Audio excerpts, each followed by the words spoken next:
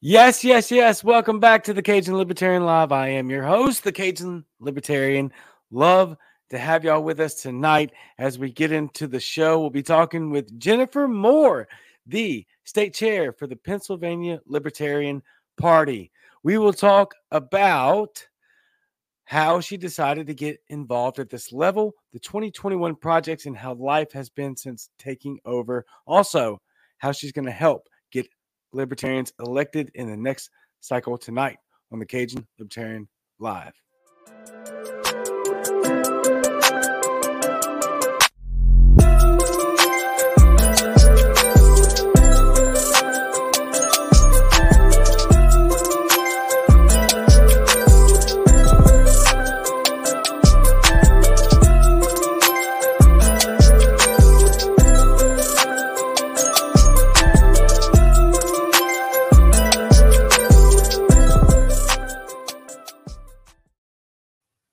Yes, yes, yes. Welcome back. So if you want to go to my website, we have a new shirt online, CajunLibertarian.com. So please go visit that. You can always PayPal me, Stripe me, all that good stuff. So getting into our sponsors so that we can get to the show, which we will have Jennifer Moore, Chairwoman, Libertarian Party of Pennsylvania tonight.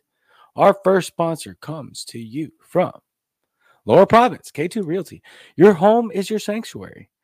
As a second-generation real estate agent, Laura Province knows the importance of helping her clients navigate through the home buying and or selling process. Whether you're buying your first home, a second investment property, or seeking the dream entertainment residence, you will have a seamless experience with K2 Realty. So please go check her out. She is in South Louisiana. Also, Video Debate. VidDebate app is designed to give users the ability to use their God-given right of free speech to post up to 3-minute videos on the topic of the day. Every day, VidDebate will post a question in the hopes to draw a strong opinion from all sides of a range of topics from pop culture to politics. And Brian Lamar started that app, and it is now available on iOS and also Google. So, Samsung. Check it out. Video Debate. Very popular. And our last and final sponsor, high-end bags and accessories. Fierce Luxury by Ashley. That's fierceluxurybyashley.com.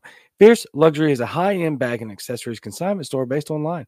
They carry the hottest brands like Louis Vuitton, Chanel, Gucci, and Hermes. Consign with them for a 30% fee, 20% less than most consignment stores. Find them online at fierceluxurybyashley.com. That's fierceluxurybyashley.com. And on Facebook in their exclusive group, Fierce Luxury by Ashley. That's fierceluxurybyashley.com. Thank you to all of our sponsors. Fantastic. So, without further ado, the lady of the night, Jennifer Moore. Let's bring her on. Hey, thanks for having me.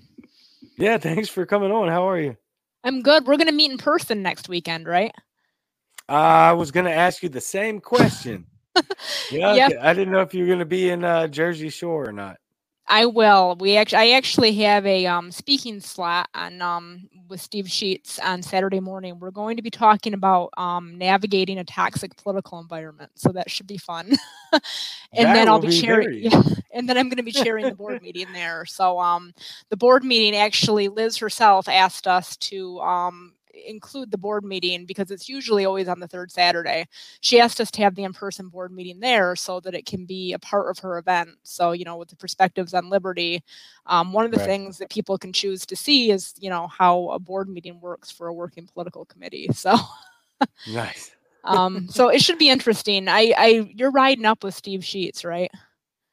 I believe so. From the airport. Yeah, Steve, I think is probably my biggest fan. Every time he talks about me, I feel like I was rickrolled. So you get to sit in the car with him for several hours. That's fantastic. Oh, yeah. I've had Steve Sheets on, and him and I have talked several times. He's pretty hilarious. I like Steve a lot. So yeah, that's pretty funny. I'm a Sheets fan too. So a Sheets fan. We've been working together for a lot of years. I pick on him pretty often, and he just takes it with good humor. Yep. Yeah. Pick on him even more. Like, don't relent. Nope. Double down on your picking on Steve Sheets. I'm sure he's So watching and he's probably laughing. he better be watching. And he better be laughing, I'm sure. Sam Robb says, hey, Noel, looking forward to seeing you this weekend at Perspectives on Freedom. Yes, I look forward to seeing all of y'all as well. Yeah, I was going to ask you if you're going to be there. I assumed that you were, but I didn't want to assume as well. I've been so busy. I'm trying to get everything going in the last minute. So my plane should get there about 1:09 according to the itinerary. And that's in Philly. So then you got what, like 2 hour drive, 1 hour drive? Yeah, it's a couple hours. I'm in the Philly suburbs. I actually have to work, so I won't be leaving until about 5:30, 6 o'clock. My kids are actually going on like a Cub Scout camping trip, and I wish so much I could go with them, but I'm sure we'll have fun, at the Libertarian event too. Yeah.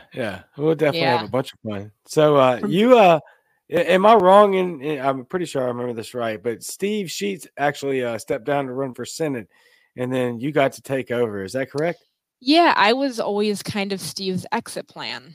So this is another thing that I need to pick on him about, because the truth is, when I came to this party, I never wanted to run for leadership. I never wanted to run for elected office, and I have done a lot of that now.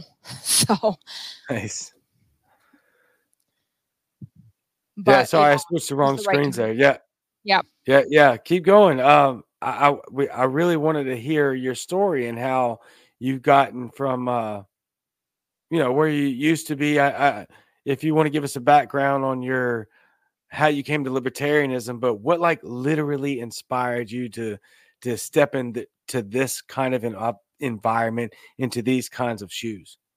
Absolutely. Well, I was actually involved with the Republicans back in the mid-aughts. I worked on the Dick DeVos campaign actually back in 2006. And yeah, I kind of walked out of the Republican Party during that time, just realizing that I didn't belong there. A lot of it was war and, things like that. Right. I mean, it's just, being in West Michigan and, just, looking at the different issues that were really important to them, I just knew I didn't belong. I was a libertarian, but at that time I hadn't really found the party, and it was, it was several years later, almost a decade later, when I decided to, get back into politics. I was a stay-at-home mom, and I was, kind of bored, and, I was looking at the state of the world, and I started following things online. And there was this event, the Mid-Atlantic Liberty Festival, that was going to happen in conjunction with the state convention that year in April. It was actually my birthday weekend. And I said to my husband, I want to go to the Libertarian convention for my birthday. And he's like, are you serious, Jen? Like, you want to go to a political convention for your birthday? I'm like, yes, this is what I want to do. The event actually was planned by Steve Sheets, and it ended up just going completely down in flames because there was, yeah, it was canceled because there were speakers that were not great. The type of thing that we see on and off over the years with Macho Flash and just, pretty horrible people attaching themselves to the liberty movement. We had Antifa bomb threats, the whole nine. But I decided to go anyway, despite the fact that it was, canceled, and go to they had a smaller event where they had, local speakers and, of course, the convention. I went, I got way too drunk. I had a terrible hangover. I made a lot of friends. I had a really good time. But at that point, I said, I don't really want to be involved. Like, I'll come and like hang out and work on projects, but I don't want to be a leader. So, a few months went by, and Dr. Moulton walks into the picture, and we'll probably talk about him a little bit more later. But, he had this list of positions that were uncontested, and there was one in my township for auditor. And I said, you know what? I've got a financial degree. I've got a financial background. It's only like a few days a year. I can probably handle this. So I decided to run for office. Should have been an easy walk-in position. And I got my signatures, turned them in, and I was challenged by the Republican incumbent supervisor. I'm shocked. They wanted to challenge me off the ballot.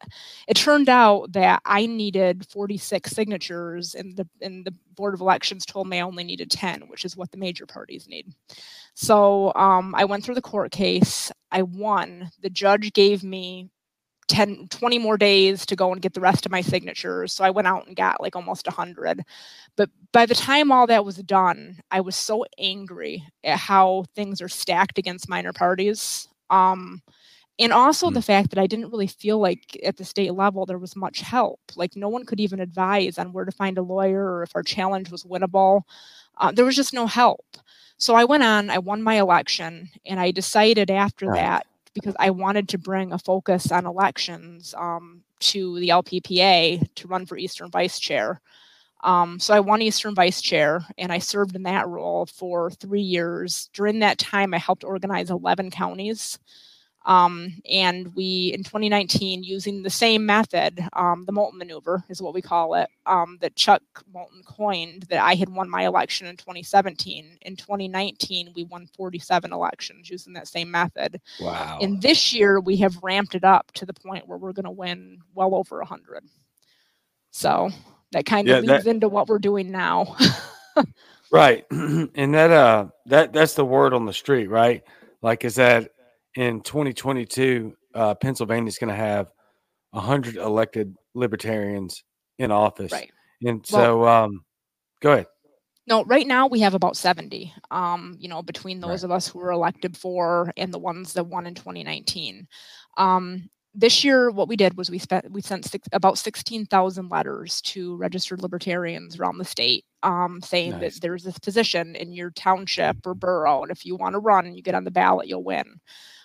We currently have 139 candidates on the ballot. 114 of them are uncontested. So we expect that we will very likely have 114 winners. In addition to that, we're about to ramp up a write-in campaign.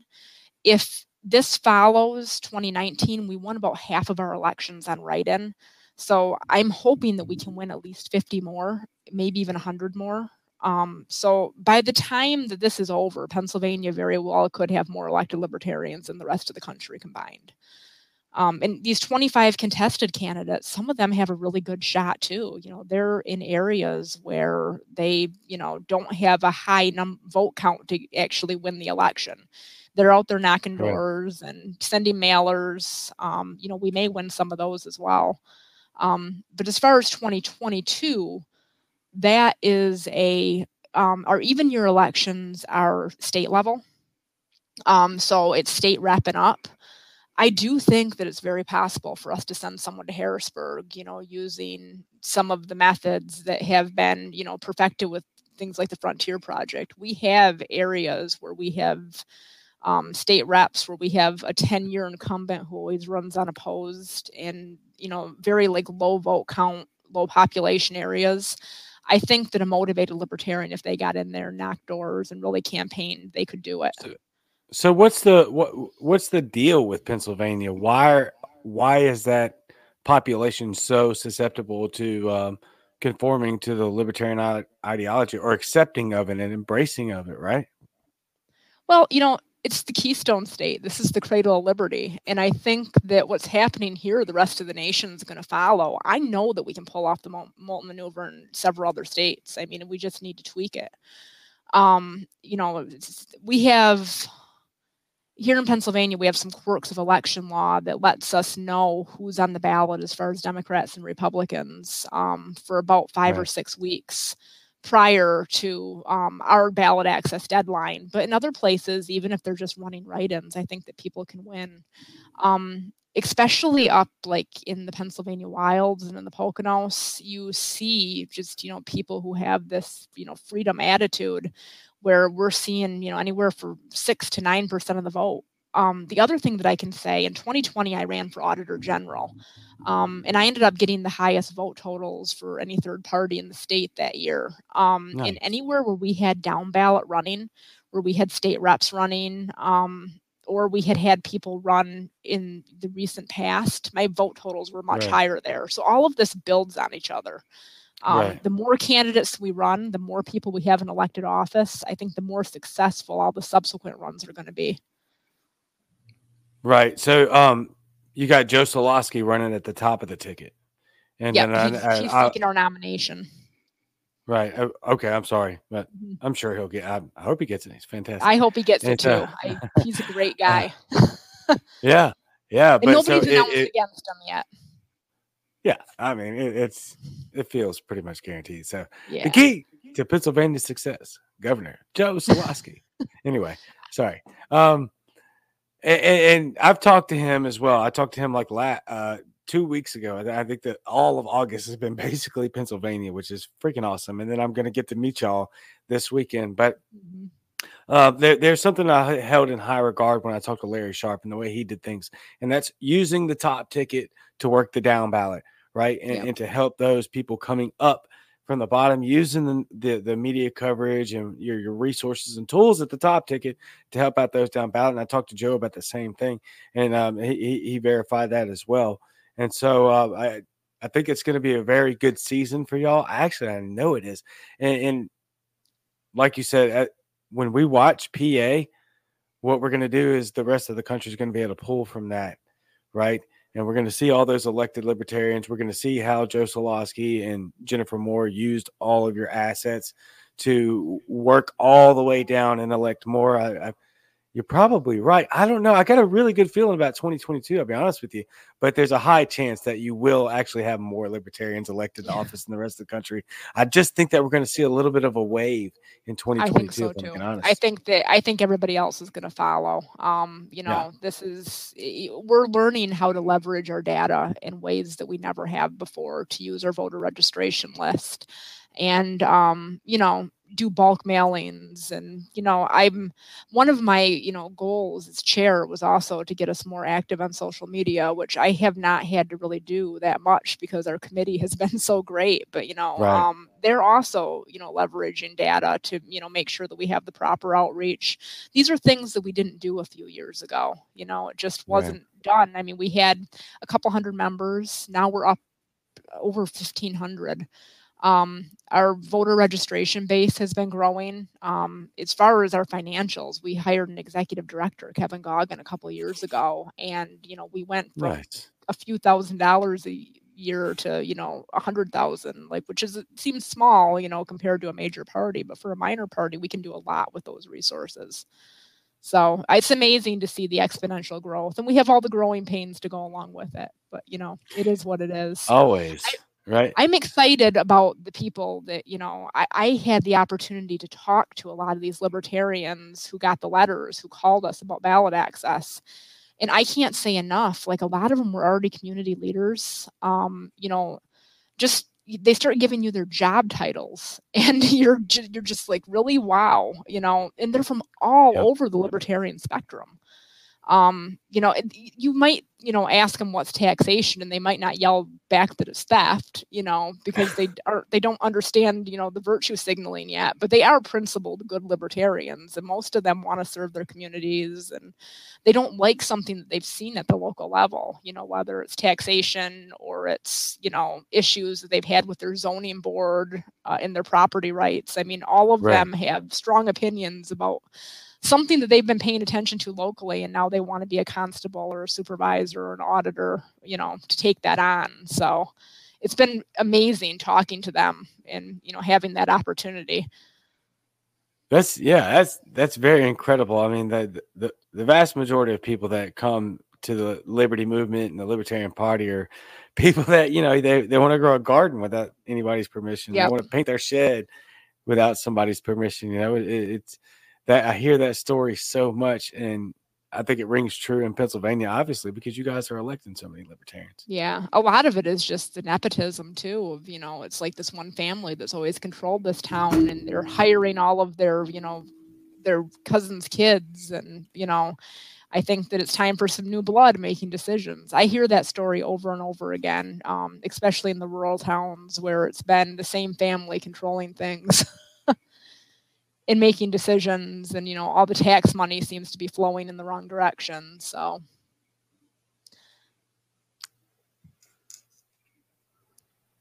1 second.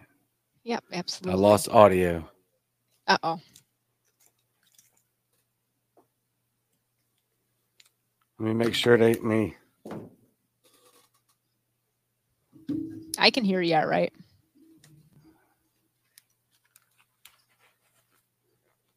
Okay, let's try it now. Yep. Can you hear me? Nope. Lost audio. No. All right. Hold on. Let's see here 1 second, folks, if we can figure this out. Oh, so it is me.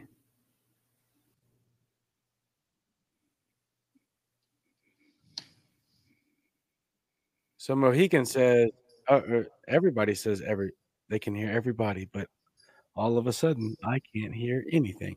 Where? I can hear you just fine. Second, guys, I am so sorry. I think I can fix this really quick.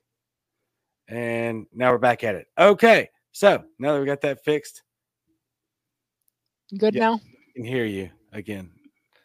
Okay, sorry about that, y'all.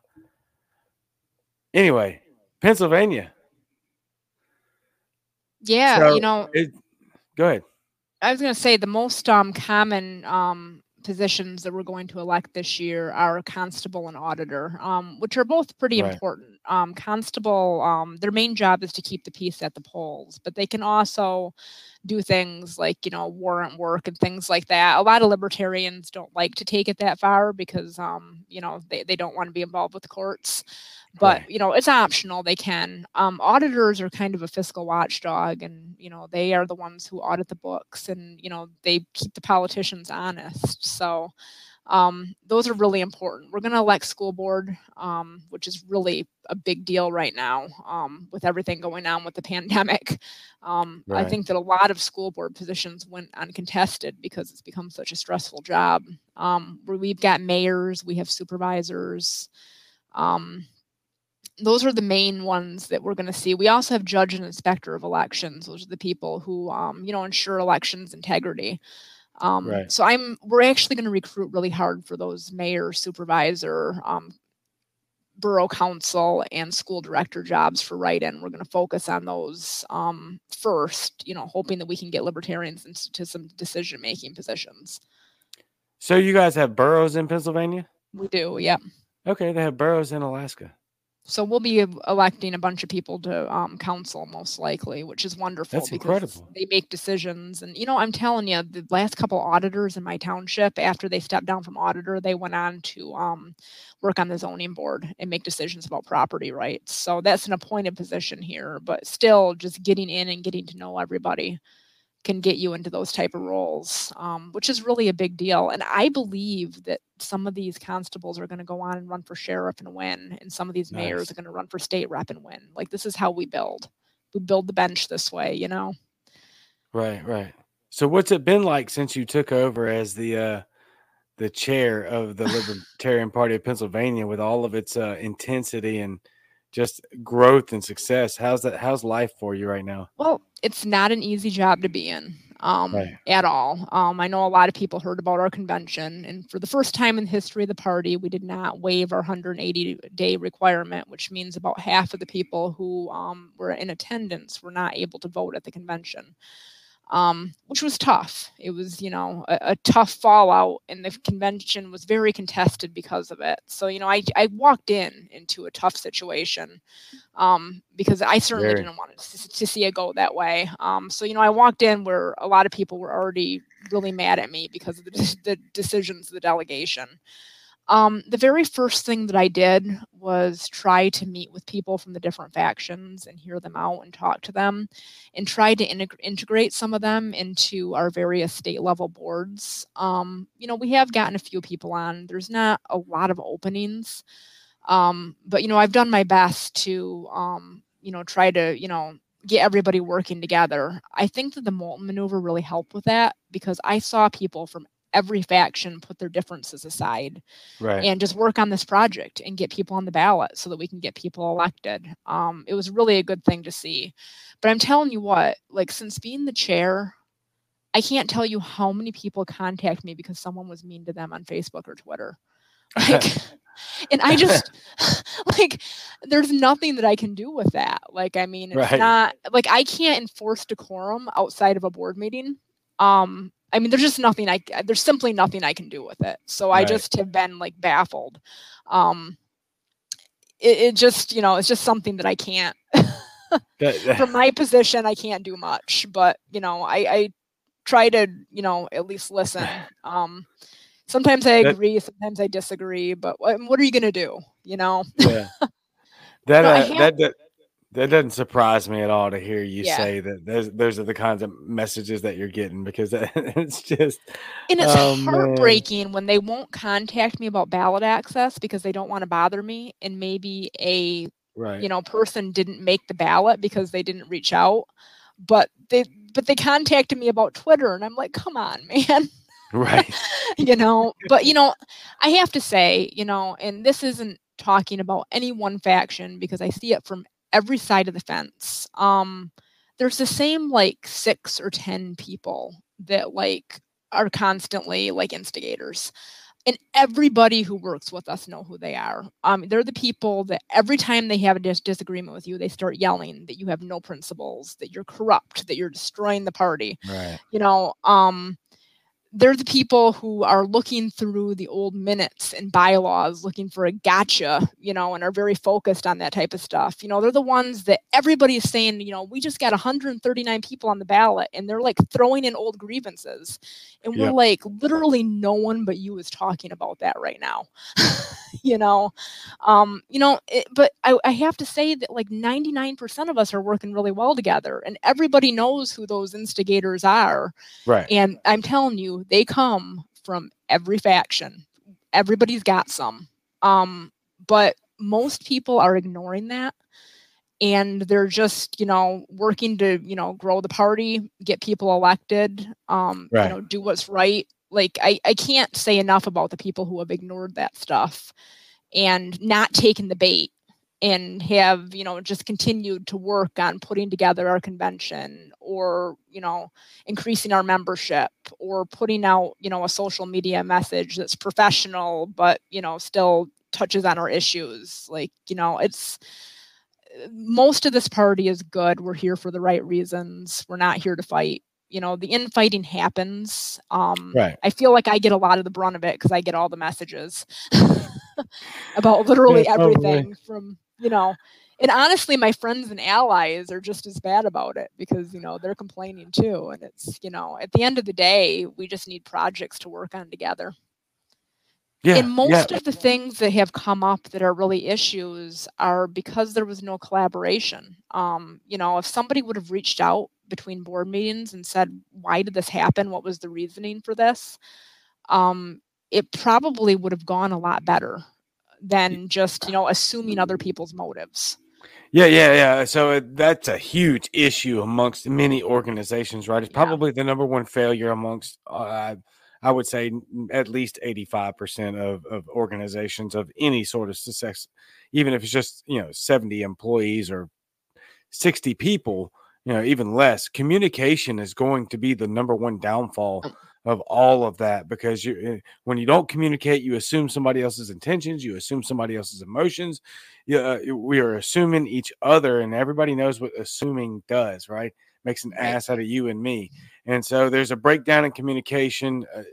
That's why I find it to be super constructive to have an open and honest dialogue. That's me. I understand not everybody's for that. I get it. A lot more people are reserved than me. I spend a lot of time in front of a lot of people on the internet. I get it. It's easier for me to be transparent than a lot of people, but I hide it in whole regard, because if I can be honest with you, Jennifer, and tell you, hey, look, that thing you just told me, I don't know what you mean.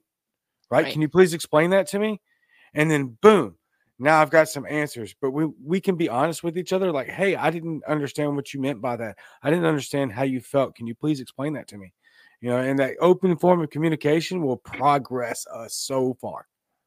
And honestly, there's been a few times too where, you know, communication has had to be shut down because it's gotten so out of hand. You know, we turned off the Zoom comments. You know, it wasn't a unilateral decision by me, but I was very appreciative of it. And it was because we had these like destructive sidebar conversations going that'll happen. during our meetings. And like in an in-person meeting, if someone was being disruptive like that, we would probably ask them to leave.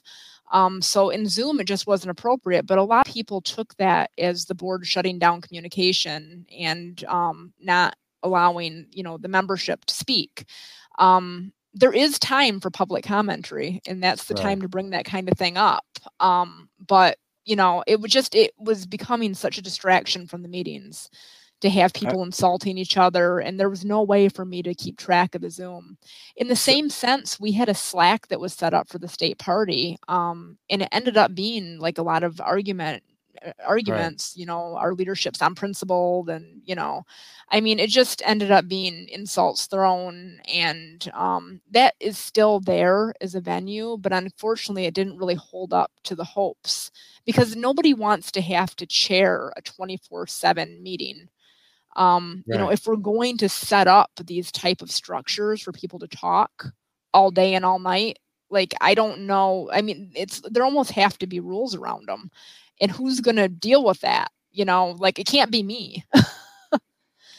So, somebody has to manage it in some way, shape, or form, because moderate. if you've exactly, they have to moderate. If you've ever been the admin on like a libertarian Facebook group, you know how quickly things can devolve.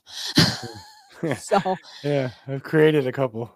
but the problem with that, the other side of that coin is these things were created with no agreed upon rules, or just no agreed upon decorum. So, like, how do you implement that later where everybody's going to agree to it? And, like, who has the authority to do so? Like, I mean, we need that open dialogue, but I'm not sure what venue we can make it happen in. Well, okay, so let me be clear real quick. What I meant was I wasn't talking about your commentary during the Zoom calls. I didn't know about that. That's crazy to me. I'm hearing it live, like most people probably are right now. I didn't know that. I meant between, like, I'm going to use you for example because you're the chair. You and all of the people that you've surrounded yourself with as a team. And that would go for anybody, right? If it was Steve Sheets still in that, and Steve Sheets still has to do that because he's running for Senate. Okay, right? So your teammates need the open dialogue. Let me be clear, though, for anybody that may be a part of that situation, that's not acceptable. Okay, if you're commenting on Zoom and creating chaos during a board meeting of that is not the time or place. Don't do that. That's immature and childish, and it's not the right time or place. Sorry. You see it happen at the national level on their meetings where, like, the Zoom, like, is just like, it gets insane. It just happens that way. I think that when people are behind a keyboard, they're willing to say things that they wouldn't otherwise. And so, on the same line of conversation, I do think that I'm going to start setting up, like, monthly, just, office hours, and have like a, chairs forum, so that we can get into like a Zoom meeting and talk, because I think that's going to be better than a Slack channel or a Zoom chat. So much gets lost in text. And I've even had disagreements in our subcommittees where they like thought I was being really serious when it wasn't quite like that, because so much of the nuance gets lost in text. Absolutely. And a lot of the nuance is what's missing in our conversations today, not just among libertarians. I mean, amongst the general population, when we're out with each other, when we're talking online with whomever we're having a conversation with, right? That nuance, that context is important. And so that a lot of times I'll get lengthy with my commentary just because I want to make sure that there's context there, right? You understand the full complexities of the conversation that I'm trying to present forth. And there's just, I don't know, correct me if I'm wrong, Jennifer. I feel like we live in a microwave society, and that includes critical thinking. That includes conversation. We want that instant feedback. We want this slam dunk of a comment and then move on. But so much of it's within our echo chamber too, which is another, and people don't realize quite how much of a spectrum libertarianism is. Right. Yeah, I'll throw the comments up there now and then. Yeah, I'm reading it. Yeah, their mind, Rusty. I go through a lot of frustration when it comes to local school board meetings that lock parents out. It's interesting. My school board, they decided to. We now have a mask mandate from the government, but my school board, before that came about, they sent out a survey to all the parents asking how they felt about masks. And then they had an extended meeting that went for hours so they could hear everybody. And they decided at the end of it, based on the feedback from parents, to go with mask in the schools for like a month or two, and then they would reevaluate it based on local case rates. But I really appreciated the fact that they took the time to engage with the local community. And sometimes it did get heated. But our school board, I think, did a great job with it. You're not necessarily seeing that around the country. But that's the other thing, getting into that conversation, is I can approach my local school board as a parent and as a voter. I can't approach the governor. Right. So, that's a argument for being local. And I don't mind my kids wearing a mask to school, but it's different when it's coming from Harrisburg versus, my school board where, I know the school director lives down the street from me. Yeah. And if you as a parent want to send your children or child to school with a mask on, I fully support that. That's your choice, but I think it should be left up to the parent. Right. And if the community feels like they're going to vote on it, and that is a complete democratic vote, that the vast majority of the neighborhood wants to do that, then, that's on the community. Right. I just believe wholeheartedly that it should be, if you want to send your kid to school with a mask or without a mask, that's your choice as a parent. You don't owe anybody any explanation, because nobody else knows what that child might suffer from medically or mentally or anything like that. And it really, quite frankly, isn't anybody's business. My school has been wonderful with the options too. Like they, when all of that came about, they offered like another enrollment period. They have like 2 different online options that, one of them is more long-term and one of them short-term.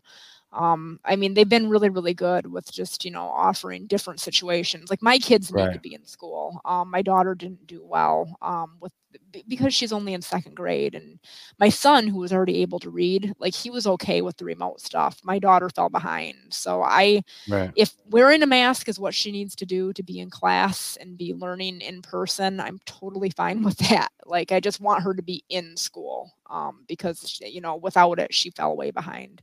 And we're catching up. I mean, she'll be okay. I was a slow, reader too when I learned, and I was in some of those, special classes. And, by the time I got to high school, I was reading at a bachelor's degree level. So I hope it's the same for her. And she just needs that little extra boost, I hope so. It seems to be our education system seems to be evolving by the second. So what you and I went through as kids, man, I don't know. We don't put our kids in school. My 13-year-old, who doesn't live with me, she does go to school. She spent a year out of school, actually, not because of COVID, just happened to be the same time frame, but she was not doing well in school. She spent the time in remote learning, and it worked out. Homeschooling, and as soon as homeschooling happened, that's when the what is now endemic virus started spreading around. So it just kind of worked out where everybody had to be remote, but that was something that we had decided for her as a child, but the remote learning did not work. She was terrible. I tell you what, I wish that I could be a homeschooler, but it's just not. When I was a stay-at-home mom, like I became the director of a crisis pregnancy center. I got into politics, and my husband was just like, "Jen, you need to go back to work because you're not handling this." So like, I went in a very young age. I got a graduate degree, and I was always going to have a career. And I'm really, really good at the healthcare finance stuff that I do. I manage a team that does customer service for the billing department for several hundred doctors. So I love my job. I love going to work every day. I mean, I'm working remotely now, but if I could find a homeschooler to pay to take my kids, I would love to go that route. School choice. At the same time, my public school is really, really good. Like I just went and met with my kids' teachers, and they're doing they're actually like, they get a paycheck and like they have to pay rent and like the whole 9. Like, they're learning, just about personal finance and stuff in the 4th grade. That's fantastic. The stuff that, when I talk to the teachers in the school, and it's just a really good school system. I don't feel like I'm in an indoctrination factory when I'm there, I don't think that's the case with all public schools. There's a lot of disparity. Some of them are just as bad as mine is good. And I have the resources and the ability to move into a district and live in a district, where I have a choice. Not everybody has that. Nope. So I'm telling you what, the little farming community where I went to school, I was failing out of like 5 or 6 classes, and I thankfully had a good guidance counselor who pulled me in and asked what was wrong. And it turned out that I was bored, and they sent me to college at 16. And so I was able to get a lot of college classes out of the way. But like, I mean, it was just a situation where I was 2 books ahead in math, not because I was smart, but because I came from another school that was just where we were. I mean, the school that was a few miles away was, the next school district over. They just didn't have as robust of a program. So it's amazing how different it can be within like a 10-mile radius, one public school to the next. Absolutely. Of course, that was 20 years ago, Yeah. Well, still, though, it's changed. No, those specific schools may have changed, but the overall atmosphere of public education and the Department of Public Education is not. Ever since the Department of Education was introduced in the Jimmy Carter era, or right before that, I can't remember quite exactly, we have seen a drop in education since then. And that's because we're not allowing our parents and children to go to the schools and learn the curriculums that are best suited for them, instead of being able to check A, B, C, or D. And that's where we're at right now, right? We're just poll learning. You got to learn how to multiple choice it. How do you pass this test? Not actually how are we teaching children. That is one criticism that I actually do have, is that they're not focusing on social studies like I would expect them to. I mean, my son's in 4th grade, and when I was in 4th grade, we learned a lot about the history of our state and things like that. They actually have like 4 marking periods, and 3 of them are focused on science, and only in the last one are they going to do any social studies at all. And I truly believe that's because they're not tested on social studies like they are on the STEM. So, they're educating to the test, and the science is very, very important, but, to the detriment of what? Like, I'm not sure how it's going to pan out in the long term, where they're just, educating to the standardized testing. Right, exactly. And some kids are going to be vastly more interested in social studies. They're going to excel in social studies. They're not going to be great in science. That's why this kind of testing is faulty at worst, or I'm sorry, at best it's faulty, because we're not actually advancing on the child's ability to learn a specific interest in a specific study that would benefit them, because that's where their brain goes. And my wife's, or I'm sorry, not my wife, my wife is an educator. She's a homeschooler, but my stepmom just retired from 30 plus years of education, and she's like a real educator. She liked to take how the student learned, what they were interested, how they were interested in learning, the things that they would learn the best and at the fastest rate, and worked on things that didn't work on as well, right? She would adapt her teaching school skills to the student. That's what is supposed to be teaching. Anyway, that's a big topic for me. Sorry. Well, it's interesting because we looked into private schools, and I toured several of them, and what I saw was that their curriculum was just followed the public schools. Like, I wasn't able to find a private school within driving distance that was going to offer any kind of a significantly different curriculum, which is one of the reasons why we didn't go that route. It was the same exact thing. So I know that there are some in existence in the greater Philadelphia area that are really great, but like, I also couldn't deal with an hour commute to school each way with my young kids. So and see, but that's the issue, right? Is that you don't have the choice. And my stepmom, she worked in public schools. She never worked in private schools. So if you saw, if from word of mouth, that's still the number one communicator of business in the country, or probably in the world, is word of mouth. If you found out that Dina Olin, my stepmother, was like, she's a fantastic K-4 teacher, she caters to the child, I would love to send my kid to her. You can't do that, because based on it's just insane. It's incredible. There is no choice. There's no choice, which means there's no competition, which drives the education value down. Sorry. Well, it's interesting because when we talk about school choice, one of the things I talked about, moving from one school district to the next and being way ahead in my new school district. School of choice was not a thing yet in Michigan at that point. And what had to happen was both the school I was leaving had to agree to keep me, and I was right on the border. And the school that I was going to had to agree to let me stay there. Well, the school that I was in agreed to let me stay, but the school that I was going to said, no, we need the tax, we need the revenue for her being here, so she has to come to us. Exactly. And so at that time, it was like, I don't know, like $6,300 a year per student. It's way more than that now. But it was Yep. not based on my education. I went to a place where I was way ahead of the curriculum, to the point where in middle school I was taking classes with the high schoolers, Right. just to be taking the algebra classes I needed to take, just to stay in line with, to not go backwards in my books. That we Right. were, but I mean, it was really just driven by the almighty dollar. That it wasn't about my education, it was how much revenue they could get from me being there. And I don't think anything's changed on that front. I imagine it has not, because it's the same system, the same entity, the same power apparatus that's running it right Yeah. now.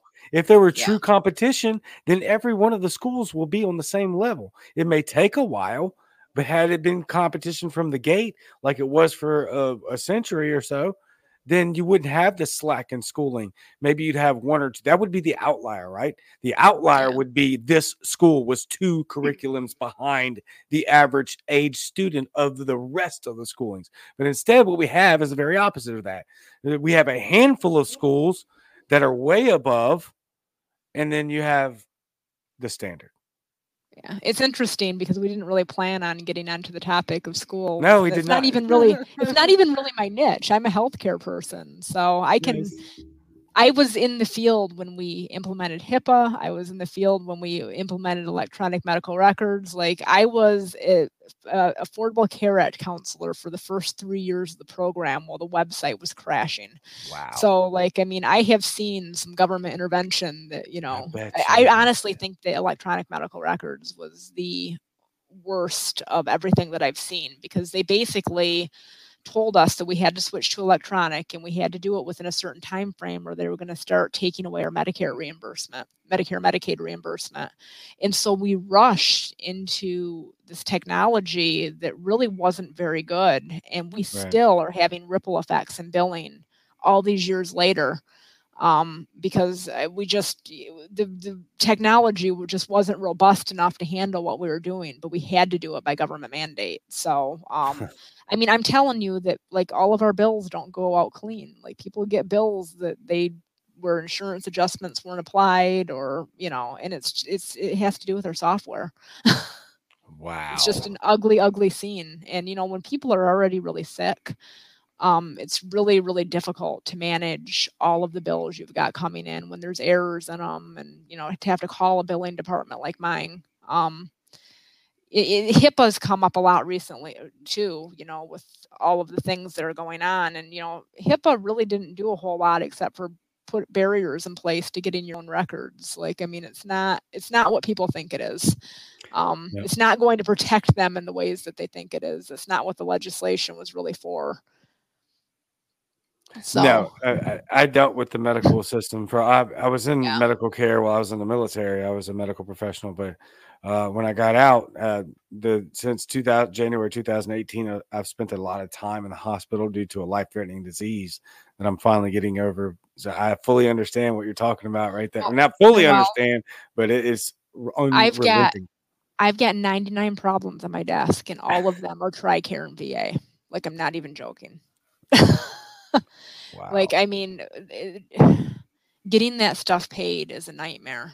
They ask for authorizations that you've already given them 3 times. They just don't pay the bills. That's my biggest fear when people talk about socialized medicine, is that we're going to end up with VA for everybody, because that's not going to go well. No, not at all. It looks like that's where we're headed. Yeah, and I mean, the VA is terrible. And I believe me, getting them to pay the bills is just it's not easy. And one of our largest, markets is in Texas. So we have, there's some huge bases down there. So, I see a lot of people with that insurance, and it's tough. It's really tough. Because, they call and they're getting the full bill, and, we can't even that's another thing. If there's any veterans out there, I get people calling me saying that, the VA told me not to give you my ID number, not to give you any information. If you don't give us the information, we can't bill. So the bill is going to come to you. That's just like a public service announcement. Like you got to work with me and give us the information that we need. I know that, the military tells you not to, but if we don't have that ID number in your name and your social security number, like, we're not going to be able to effectively get a claim out to them. So I don't know if you have any personal experience with that, but like we're stuck in between a rock and a hard place, because if like we don't have the information we need, how are we going to send it? Yeah, I say, look, so many of us veterans come out of the military and we wind up libertarian for many reasons. The last thing we're about to try to do is release personal information that the government has told us not to release. I know it makes life very hard. Yeah. What's interesting? A few years ago, I actually volunteered at the USO at the Philadelphia airport. Nice. It was when my son was little, so it must have been about 8 years ago. He was a baby, and Philadelphia is where all the families of the fallen come, because they bring the remains to Dover. And I didn't last very long in that volunteer position, because it was really, really tough. You would have these people that just came from God knows where, and they're just still in shock, because they just found out that their son or daughter or husband or wife, is gone. Before. And it was really, really, like, the ones that were suicides, like, you could just tell by the cold way the orders were written that that's what happened. I mean, it just, and these people would get off the plane and they would just be in shock, and you'd offer them breakfast, and you'd, offer them a change of clean clothes, and you would just get them down to the officers who were going to drive them down to Dover. And it was just heartbreaking. It made me more libertarian. Like, I mean, that was probably one of the things that clinched it for me, because every week we saw it, and it was just, it all seemed so needless to me. There was this one morning where I was there. I worked on Saturday mornings, so I was usually like cooking breakfast. And there was this kid who had just gotten back from 13 months in Afghanistan. He walks back in the kitchen. He says, "Is that real milk?" And I'm like, "What do you mean real milk?" And he's like, "It's never been powdered." And I'm like, "No, it's real milk." And he's like, "Can I have some?" I'm like, "You can have the whole jug." The things we take for granted. Yeah. Just, not having powdered milk. You don't think about that until you've spent, 13 months in the sandbox, I guess. So, yeah, I only lasted 2 months in that one. Powdered milk is the worst at first. And then you're like, you know what? I'm all right with it. And then at the end of it, you're like, I hate this so much. This is just as bad as when I first took the first sip. The powdered eggs are the same way. Are they? Yeah. I have powdered eggs down. I think I have powdered eggs and powdered milk downstairs in my, the world's collapsing rations. We actually order stuff from the Mormon church, because they send you these things of flour and beans and rice that are good, sealed for 10 years. So I have all these piles of food in my basement, because I am a libertarian still. she's a translation prepper.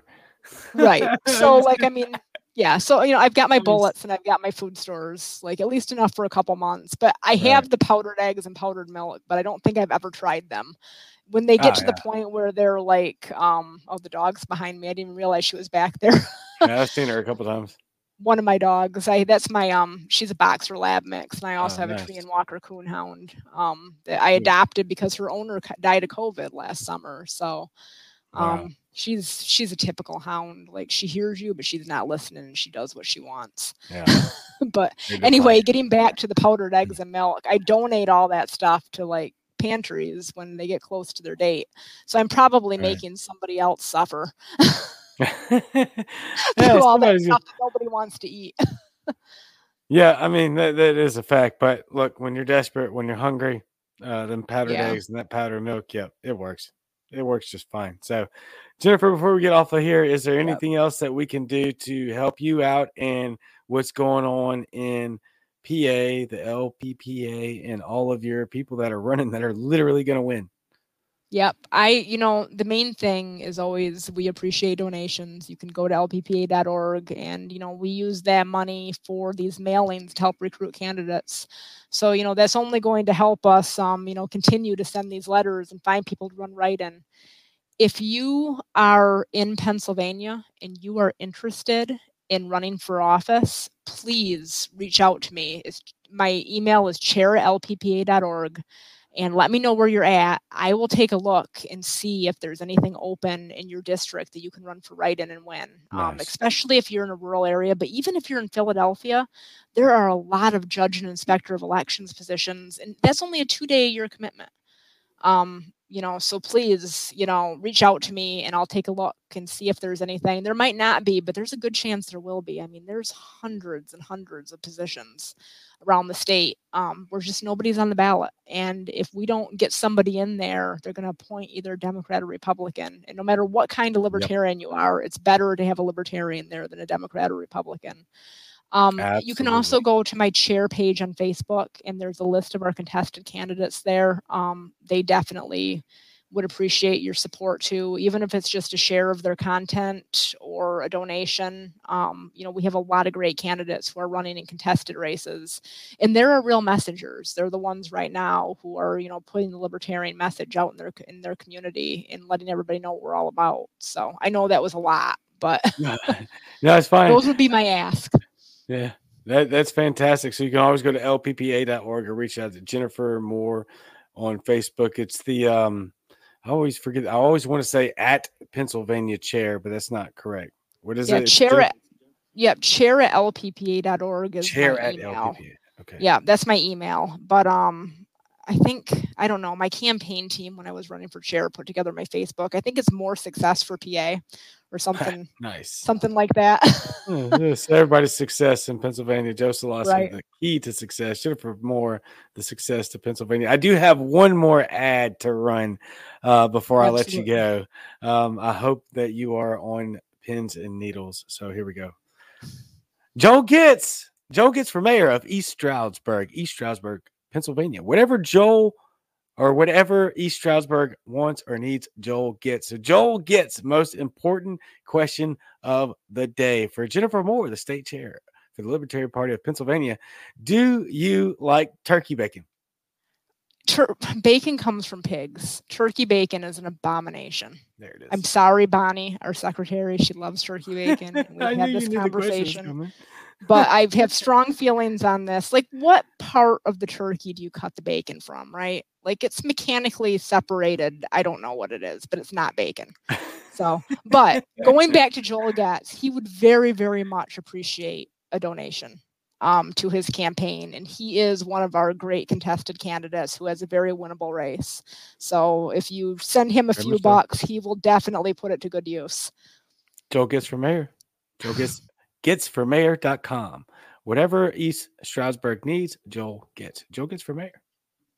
Great plug, Jennifer. You helped him out. I love it. So is there before we get out of here, anything else? Last closing final comments, please.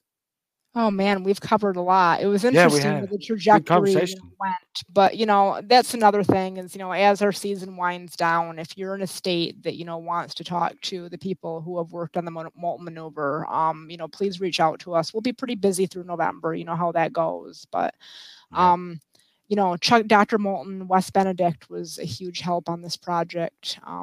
His turkey bacon is for statists. I would be happy to advise other states to see if we can try to find a way for you to win some of these elections by finding loopholes in your election code as well. It's something I'm very interested in here. I think that the party is here to win elections. That's what we exist for. We're a political party. So, it's the most important thing possible to me, and we're getting good at it. You are getting good at it. As of right now, I believe you're the best at it. So keep up the fantastic work. Keep trailblazing. I love that that terminology because it's very important as the Libertarian Party, as the third largest political party in at least the country, probably the world. We need to trailblaze. We need to knock down trees and clear forests that haven't been cleared so far. And you in Pennsylvania, have done a phenomenal job of that. Thank you, Jennifer. Keep up the good work. I can't wait to see you in literally like less than 48 hours. That's true. Going to be there, and that's kind of weird. I've never been to PA, so I'll get to meet all of y'all, and I'm pretty excited. It's a beautiful part of PA that you're coming to, too. Nice. It's not like the suburbs of brotherly love here. You know why they call it the city of brotherly love is because everybody fights all the time. It's not even a joke. Like, they are the most angry people on earth. I thought everybody was mad at me for the first year I lived here. I love you to all my southeastern Pennsylvanians out there, but it's true.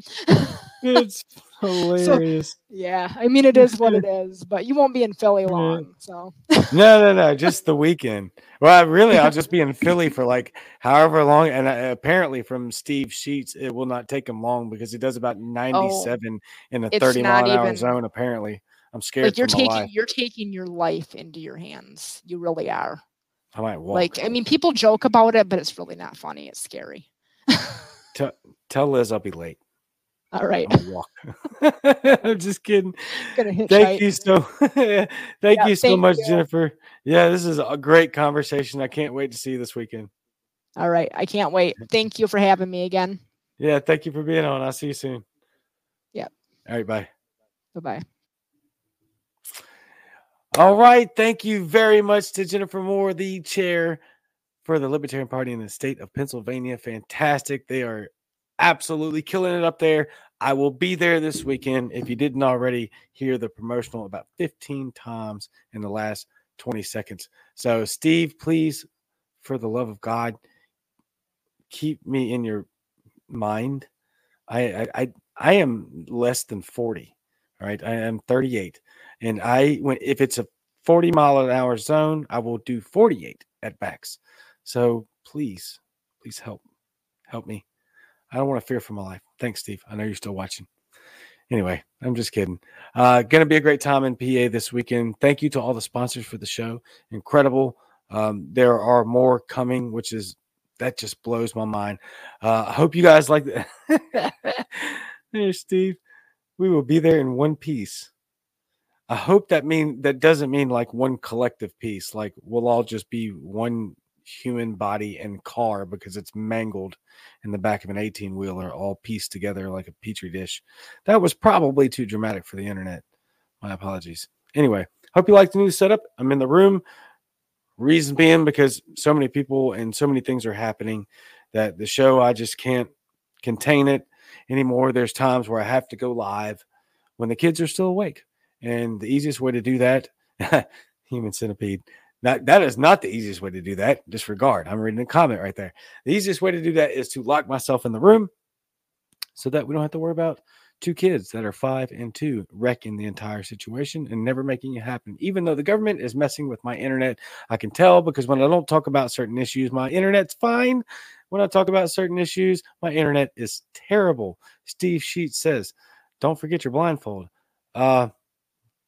I was just wrap my face in an LSU flag, and that'll be that. LSU Libertarian. So anyway, I will see y'all in Pennsylvania, live from Pennsylvania, at least a couple of times over the weekend. I don't know if it'll be the same Cajun time, but it will be the same Cajun channel. And I am excited to be in PA this weekend, talking with y'all and being with y'all live on the Cajun Libertarian. And I will see you soon. I love each and every one of you, and I am out.